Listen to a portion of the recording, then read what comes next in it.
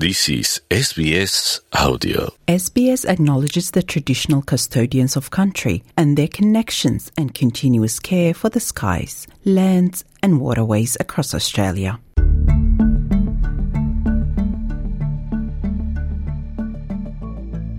Welcome to a brand new episode of the Settlement Guide podcast, your ultimate resource for navigating life in Australia. Whether you've just arrived, have been living here for years, were born in Australia, or are planning to move here soon, this series is for you.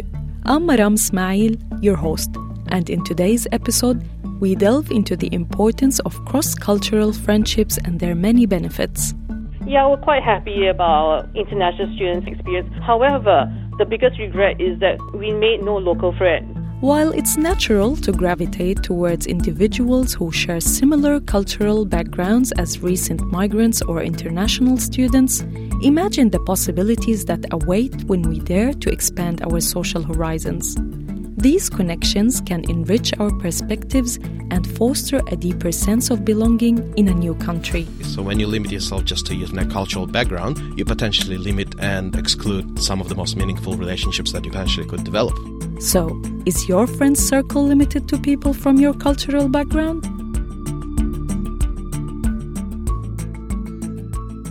The migration experience can be lonely, so seeking comfort and companionship from familiar people is natural.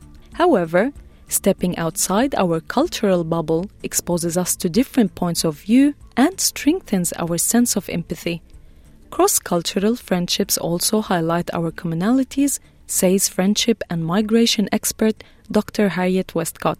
When people have migrated, come to Australia, they would certainly very often connect over the experiences of migration. There are different forms of migration, so the reasons why people have migrated might be different, and people's migration passage can be quite varied. So asking people about their experiences can be useful, but it can also be traumatic, so it might be something that you want to be sensitive about in friendship. According to Professor Catherine Gomez, an expert in communication within diverse communities at RMIT University, as new residents, we tend to seek comfort in individuals who share similar thoughts and beliefs. However, this preference can also have its downsides.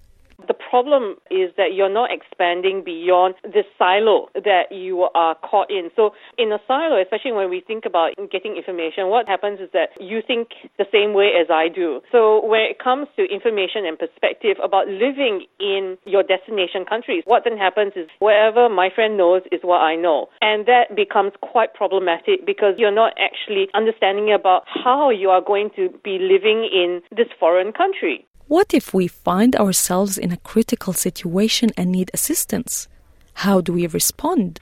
Professor Gomez explained that one of the most important reasons for cross-cultural socialization is the exchange of information. This is probably the best example.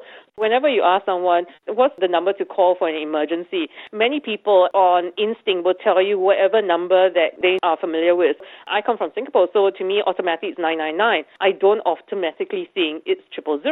Having sort of people outside of that silo, you get to know information that's actually really quite critical to living in your destination country. International students commonly report that they experience less culture shock and feel better adjusted when they make local friends. However, Professor Gomez hears many Chinese international students reporting that they have no friends outside of the Chinese circle. Even their friends' friends are Chinese, so they are stuck in what she describes as a whirlwind. They always say, yeah, we're quite happy about international students' experience. However, the biggest regret is that we made no local friends. And that's the thing that they constantly bring back with them. And that's the thing they lose out on, because if they actually widen their circles, their experiences would be different. But to be fair to a lot of migrants, especially temporary migrants, it's actually really hard for them to make local friends.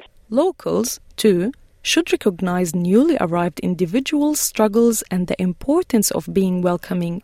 Being friendly and giving people the benefit of the doubt can go a long way to forming friendships. Dr. Westcott again. Because friendship's a voluntary relation where we might be wanting to make friends with people, but they might not want to be friends with us. And that's not necessarily about us. It's just about the fact that their lives are busy. So if we just maintain that open spirit and treat it like a journey, we will meet people who are interested eventually. People born and raised in Australia can exist in a cultural bubble too. Former Russian international student Max Tekachenko observed this harsh reality when he arrived. In the formative years, they form their own relationships, and it's really hard to undo. So when you hear some international students or migrants commenting on that it's a bit hard for them to break into those social circles, I understand those challenges. I've been through them. But I must say that commenting on someone's self-imposed limitations is a very poor excuse for limiting yourself. So, what compelled Mr. Tekachenko to explore friendships outside his cultural bubble?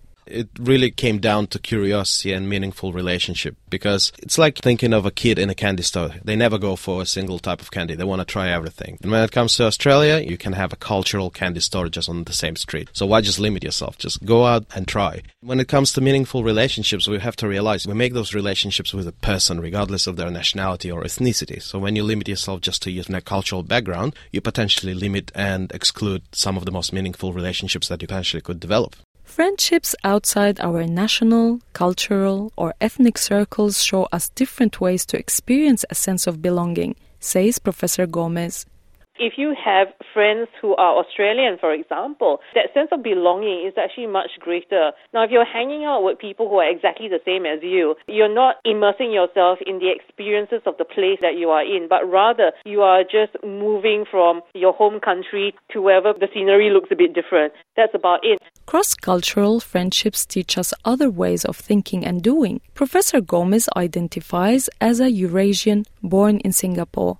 On arriving in Australia, she found the most value in connecting with people different to her. I actually went out to talk to anyone. It's important to get to know the people that you are going to be close to. If you're a migrant, you're getting to know people who are different to you, who are going to be your next door neighbors, who are going to be the people that you are lining up for groceries. Then you get to know different kinds of perspectives. You also get to know the place better. So it's not just about keeping within the community that you feel safe. It's actually going out in order to understand the wider community that you have now become part of. When it comes to bursting that cultural bubble, people talk about fear and how difficult this process can be, says Mr. Tekachenko. It's like what you fear is the things you're going to miss out on the other side of the fear. Have you ever seen a kid learning to walk? It's one of the most difficult skills that we ever learn, but we never see a toddler give up. They try and try and try, and then they walk and they run. So I say just push through the fear and get to the fun stuff. You just got to get out there, crack a joke, break the ice, and very soon it won't matter whether the person is Australian born or they came here. We're all Aussies, so just get out there, chuck a shrimp on a barbie, crack the beer open, have fun. Don't let fear get in the way of forming beneficial and possibly long-lasting friendships. Thank you for listening to this episode of The Settlement Guide, written and produced by Melissa Campagnoni, hosted by me, Maram Smail. The Settlement Guide managing editor is Rosa Germian. Until next time.